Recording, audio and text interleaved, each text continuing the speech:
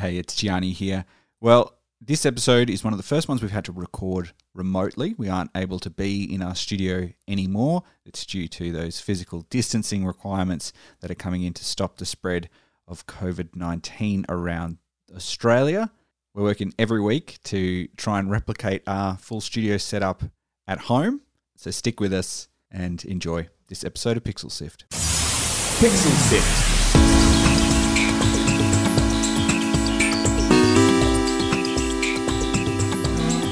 Hello and welcome to episode 143 of Pixel Sift, the show dedicated to indie games from Australia and around the world. My name is Fiona and joining me tonight is my co-host Daniel. Hey, thanks for joining me. Thanks for having me, Fiona. How you doing? Yeah, pretty good. And our guest this week is Theo Kipen from Not Dead Design, and he's here to tell us all about their game Kana Quest. Thanks for joining us, Theo. Hi. But before that, we get into the game. What are we taking a look at, Daniel? So with the return of the long-dormant Half-Life series, this week with VR title Half-Life Alyx, we want to know what video game series would you like to see return? All right, let's get into it. Australia's best video game podcast. Subscribe to Pixel Sift on Apple Podcasts, Spotify, and wherever podcasts are found.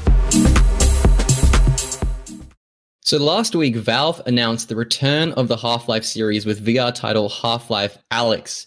And this comes as a surprise for two reasons, because not only is Valve returning to the world of Half-Life, but also the first time they've released a game since 2007. And going through the brief history of the Half-Life series, in May of 2006, Valve announced a trilogy of episodic games that would continue Half-Life 2's story.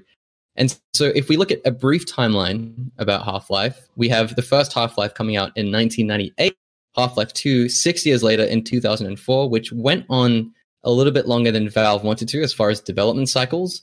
And after that, we've also got Half-Life 2 Episode 1 in 2006, and then in 2007 with Orange Box, Half-Life 2 Episode 2. And since then, 13 years later, we finally have Half-Life Alyx. And so it's very interesting to think about. Theo, if you had to come back and develop an IP after a hiatus, how would you approach it? I think it's very dependent on the IP, right? So I feel as though with Half-Life, like the ideal would have been just been like, boy, howdy, Gordon Freeman, you've been gone for a long time. You keep doing this. But it really depends on the IP and like what creative decisions you want to be making, right?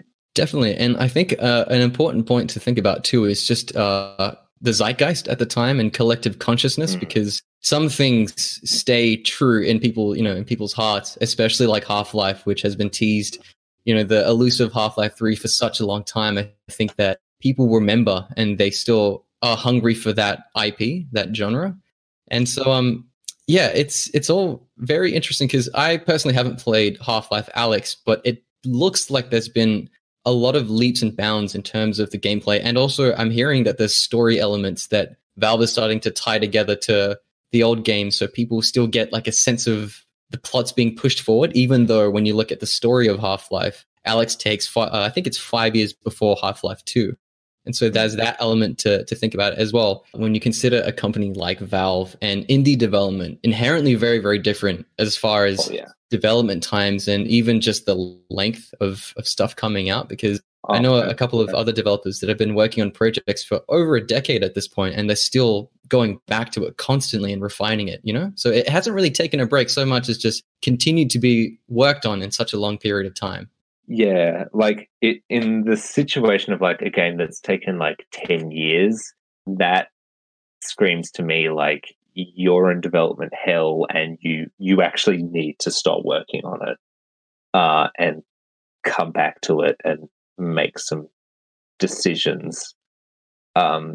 Whereas like Kana Quest only took 3 years because I was like the first 18 months I was working entirely on my own, and that's a lot of work to do. At no point was I ever like waffling on creative decisions. The decisions were essentially made. I just had to make the thing. Whereas you hear stories from like the development of Diablo 3 where they waffled on massive creative decisions throughout the entire process, and same with like Anthem. Yeah, just huge problems. Whereas like Half-Life, oh shit, I've forgotten his name. Alex's dad. Like spoilers. He Eli. dies at the end of episode 2. Like, what's going to happen? Dude, And cliffhanger. 13 years later, we still don't know what happens. And like, like for Half-Life, I got to the point where it's like, just tell me that it's cancelled. Tell me that it's cancelled so I can move on. If you're just tuning into Pixel Sift, we're talking about the recent revival of the Half-Life series and other game series that have been delayed over the years. Now, another game that has had a reboot after a hiatus is Doom. So Doom was rebooted back in 2016, and then the previous Doom title before that was released in 2012, and all that was a HD remaster of Doom 3, which was released in 2005. But also a little side note, on pixelsif.com.au, you can actually find a recent interview that Daniel did with Mick Gordon, who's the composer of Doom 2016 and Doom Eternal. And one thing he said was that the reboot was combining the ingredients of what made the original special in a modern context. So, Theo, why do you think that older IPs are making a comeback? Do you reckon it's because they're a bit more financially secure, or there's just better technology? I think it's a bit of a combination of both, but also, like, oftentimes with those older IPs, there is often a nugget of creative gold that makes those IPs great. And, like, in the case of Doom, they're like, what is the core of what made, like, the original Doom games so beloved? And, like, personally, I didn't hate Doom 3 as much as a lot of other people did, but I will be the first to admit that, like, it was a complete thematic break from Doom 1 and 2, right? And I think they were like, okay, well, what's that creative nugget, that core of that idea? Personally, I think if you take that nugget and you work with it and try to keep what is there, but let it take you in new and interesting directions, I think that's where it is the most interesting. And that's why I think, like, the 2016 Doom reboot was so good. Whereas, what's an example of one which, like, fell short? Oh, it's not an official reboot, but it's basically a reboot, like Mighty Number 9, where it's like, this is a Mega Man game, and we're just gonna keep the original idea without analyzing some of its problems or reinventing its core goodness for a new world. It was just, let's just make a substandard Mega Man game and slap the guy's name on it. I forget his name, but it's always interesting to consider, though, as games aren't just made in a vacuum, and it's very much a product of its time. Oh, yeah. And so there's obviously things that reflect in it, and I think that what you were saying with Doom having that core sort of gameplay loop and what makes it great, but then revitalizing it in a modern context, because not only has obviously graphics have gotten better and things like that, but game design, the elements of it and how to flow in different levels and stuff, that's all been expanded too. And so, Theo, my next question is, for you personally, what game series would you like to see be brought back? Ooh, that's a hard one. Like, it's hard because, like, a lot of the games this series that I really, really, like, went in on as a kid were Nintendo games, and so they kind of never went away. So, like, Pokemon, wouldn't know what it's like not to have that around. It's always there. Boy, what would I like to bring back from the dead? Goodness, I don't know.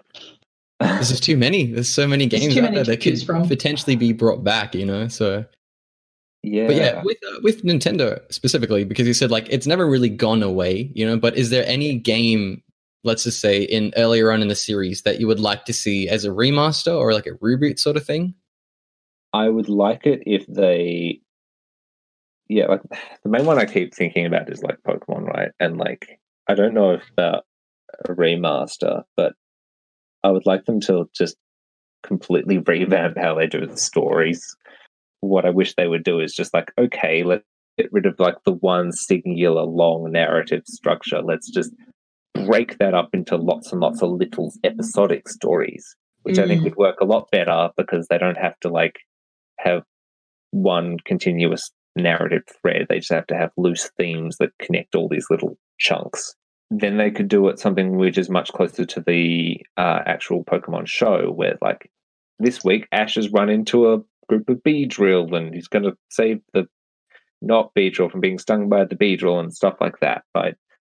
Which is closer to like the actual TV show, right? Because as a kid, I remember being like, the games are very different from the TV show. That's where I'd like to make that. That's how I would reboot Pokemon if it went away for more than 3 seconds. Now, we also asked that question to you on different social medias, and we did actually get some responses of what series that you would like to return. On Instagram, we had the happy little skeleton saying Resistance, and then Samurai with Star Wars Pod Racing, which I'm very excited is having just a remaster on Switch coming out sometime eventually. On Pixelsift Discord, we had Logical with Titanfall and the War for Cybertron series. We had quite a few different responses. Thank you everyone for replying. It was awesome to see what games you wanted to come back. But I think that's a good place to end the topic here. Pixel Sieve! It's not Pixel Sieve, it's Pixel Sift. Pixel Sieve! So today we're joined by Theo Kipen from Not Dead Design, and he's joining us this evening to talk all about their new game called Kana Quest. So just to begin with, for those who may not know, could you tell us what is Kana Quest? So Kana Quest is a kawaii kind of match 'em up, but it plays a bit like Domino's crossed with a match 3 game, but it also teaches you how to read Japanese. So it's a puzzle game at its core. It just incidentally is educational. So what was the inspiration behind Kana Quest? Because that's a really cool idea of making it like educational with teaching different hiragana and katakana as well. Basically, I was working sometimes as a Japanese tutor for a kid in year 7, and I was also working a miserable telephone sales job. And while I was on my telephone sales job, I was like, how do I get this kid to actually study and use flashcards? Because flashcards are kind of your best way to learn your hiragana and your katakana.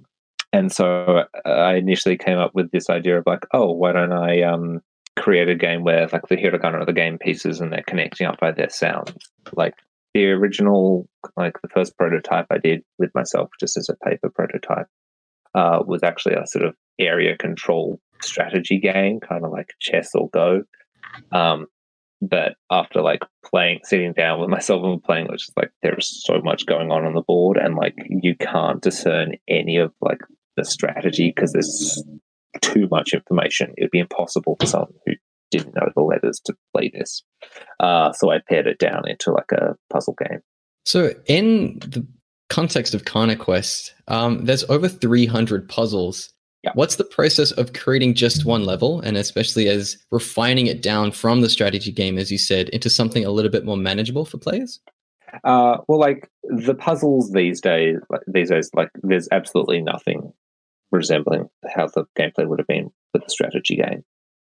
Usually what I will do is it depends on what level I'm making, if that makes any sense. So generally the structure of each world is, okay, new mechanic is introduced in.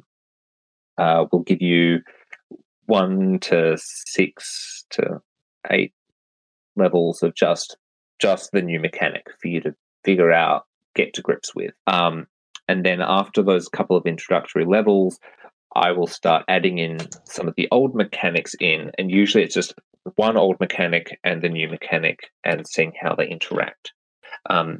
And usually what I'll try to do is I'll sort of follow a pretty standard design principle from some of the Super Mario games, where it's like, test out the concept, here's the concept again, but a little bit more tricky, and then here's the concept a third or fourth time, but we're going to put it on its head and make you rethink how you behave with this interaction. So a good example of that would be in like World 4, when you have the ice Kana, which keep moving. They just keep moving until they can't make a valid move, and the one-way Kana, which can only move in one direction. So there'll be like, the first time you see those two kind of interacting with each other, I force you to be like, oh, okay, you're using the one-way Kana to stop the ice Kana's movement and get them into position. And over the course of the next several levels, I add to that and add more complexity to that and get you to rethink how you're interacting with those things.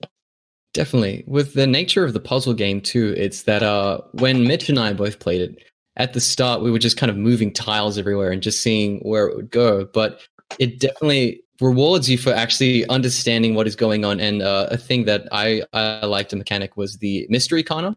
And so the one that had like a little question mark and you had to pair it and you had to get it right. Otherwise it would count towards your move set. Yeah. And so I guess what I'm trying to say is, how do you balance puzzle versus language mechanics? And is there a fine line there that you're trying to cross? It's an incredibly fine line. You have no idea. So the way in which to get that line that you want to have happen, you do need to make some sacrifices. And the first thing you need to do is you need to sacrifice the amount of content that you're teaching. So for the rule set that I had, which was like matching sounds between letters, I basically had to say, sorry words, you're not going to work within this rule set. Sorry kanji, you're not going to work within this rule set. Sorry grammar, you're definitely not going to work within this rule set. Get out. So that's the first thing you have to do. So you kind of have to, maybe if like I had a $1 budget, I could have what is essentially Kana Quest as like a mini game for a large game. But, you know, that's still like one person's 3-year job, just making the mini game for a large game, right? So that's the first thing you need to do. You need to pare down what you're actually trying to teach with the content.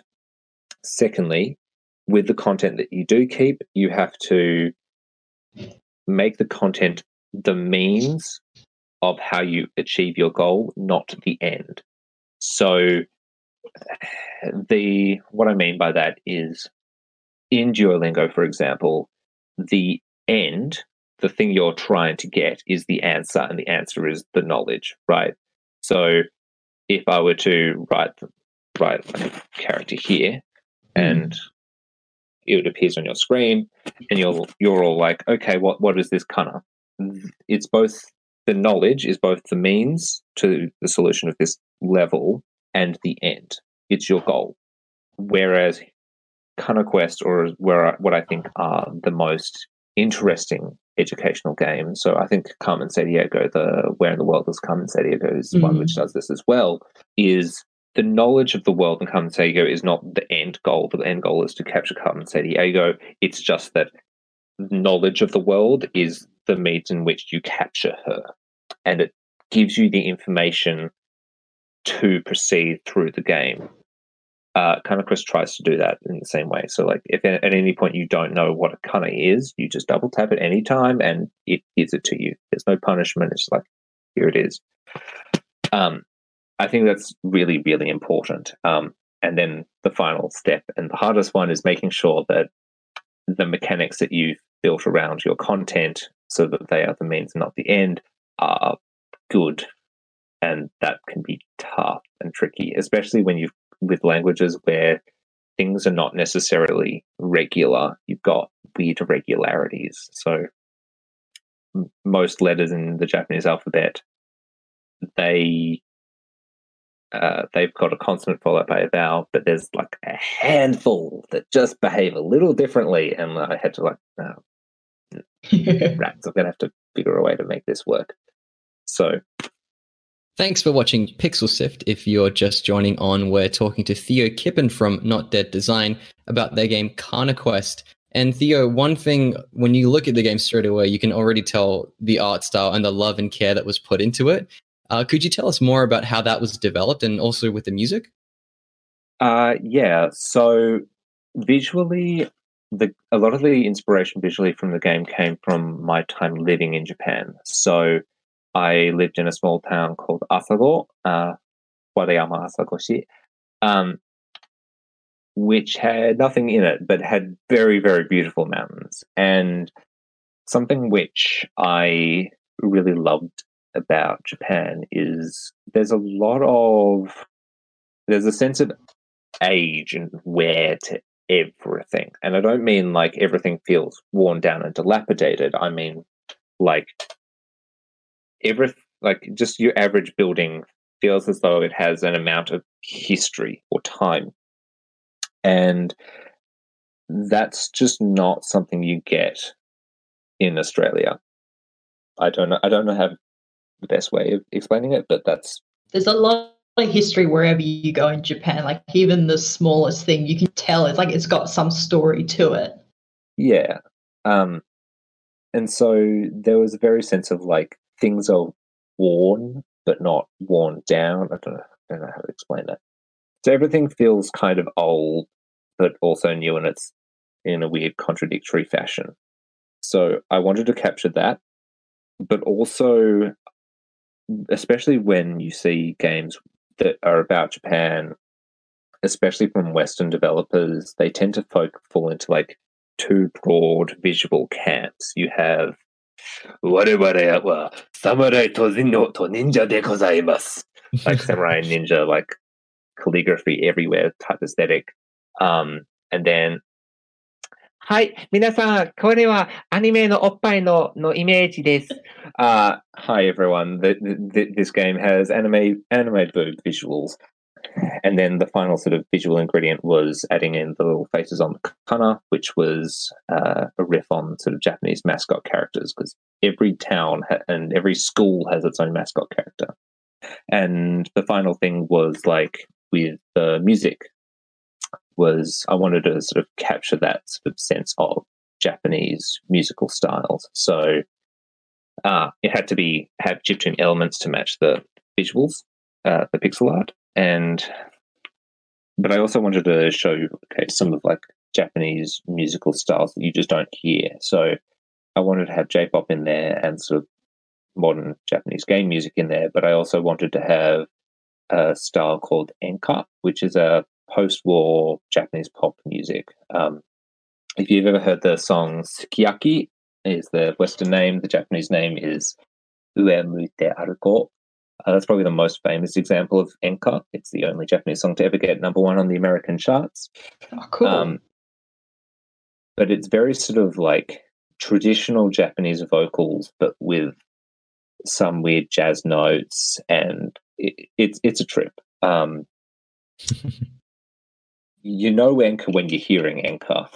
And I tried to get a lot of the earlier, I didn't compose the music. I asked my composers to do this, but I asked them to try to capture that sort of sense of early Japanese music. And the other element was it had to be a lot of the music had to be pretty calming and chill, because if the music drew too much attention to itself, then the player would spend more time focusing on the music and not the puzzles. And when the puzzle is actually quite mentally involved, you can't bear that brain space to the music. So yeah, I had one composer who was specialized in doing jazz sort of sounds, and there's surprisingly a large amount of jazz in Japan.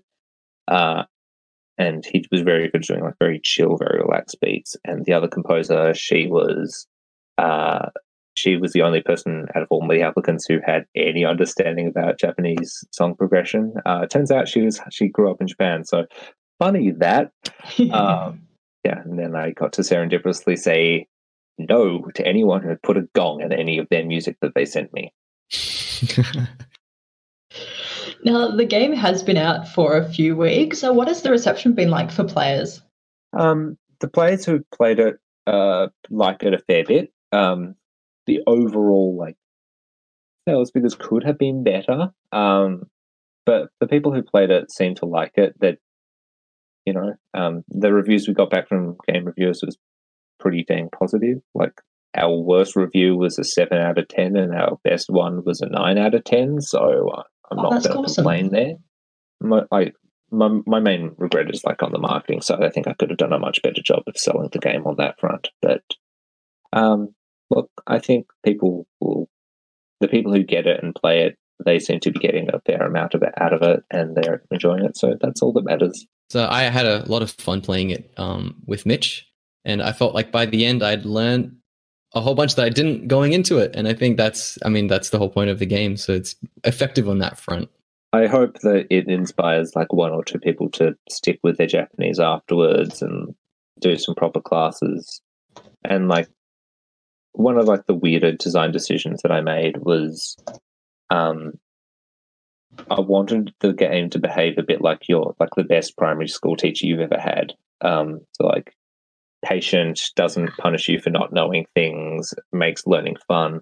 But ultimately, with the best primary school teacher you ever had, you leave them behind because you need to go on and learn new things. And unfortunately, Kana Quest, like, it's hiragana and katakana. It's the very first step for learning Japanese, and I don't want players spending years on Kana Quest. I want them to like spend a good month playing through the levels, and then they played the levels. It's time to move on to learning new things in Japanese.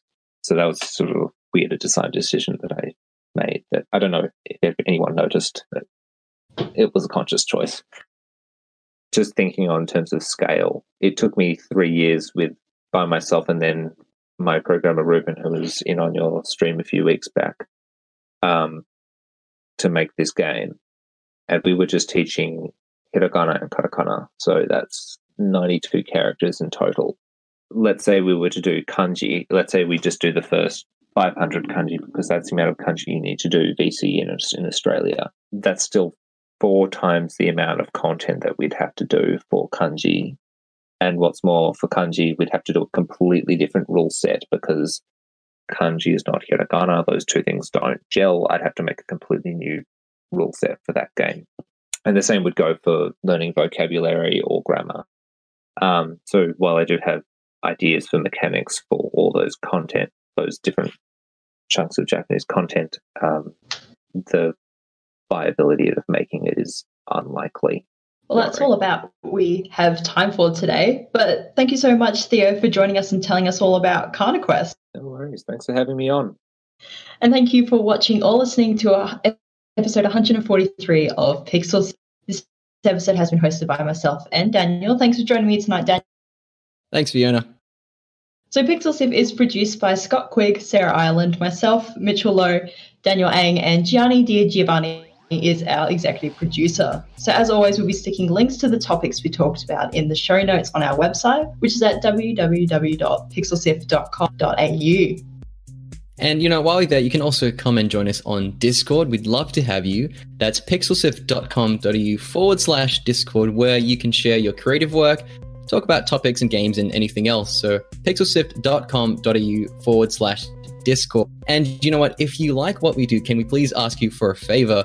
We need your help to share the show. So please tell a friend, subscribe to brothers and sisters, start someone's journey into podcasts, because we know that getting started is tricky, but once you're in, you're going to love it too much to leave. So our next episode will be recorded live on twitch.tv/pixelsift on Thursday, the 16th of April at 8:30 p.m. Australian Eastern Daylight Time. So you can come and join us and be part of the episode.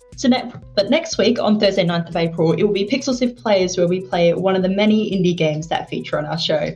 That's all for this week. Thanks for joining us, and we'll catch you next time.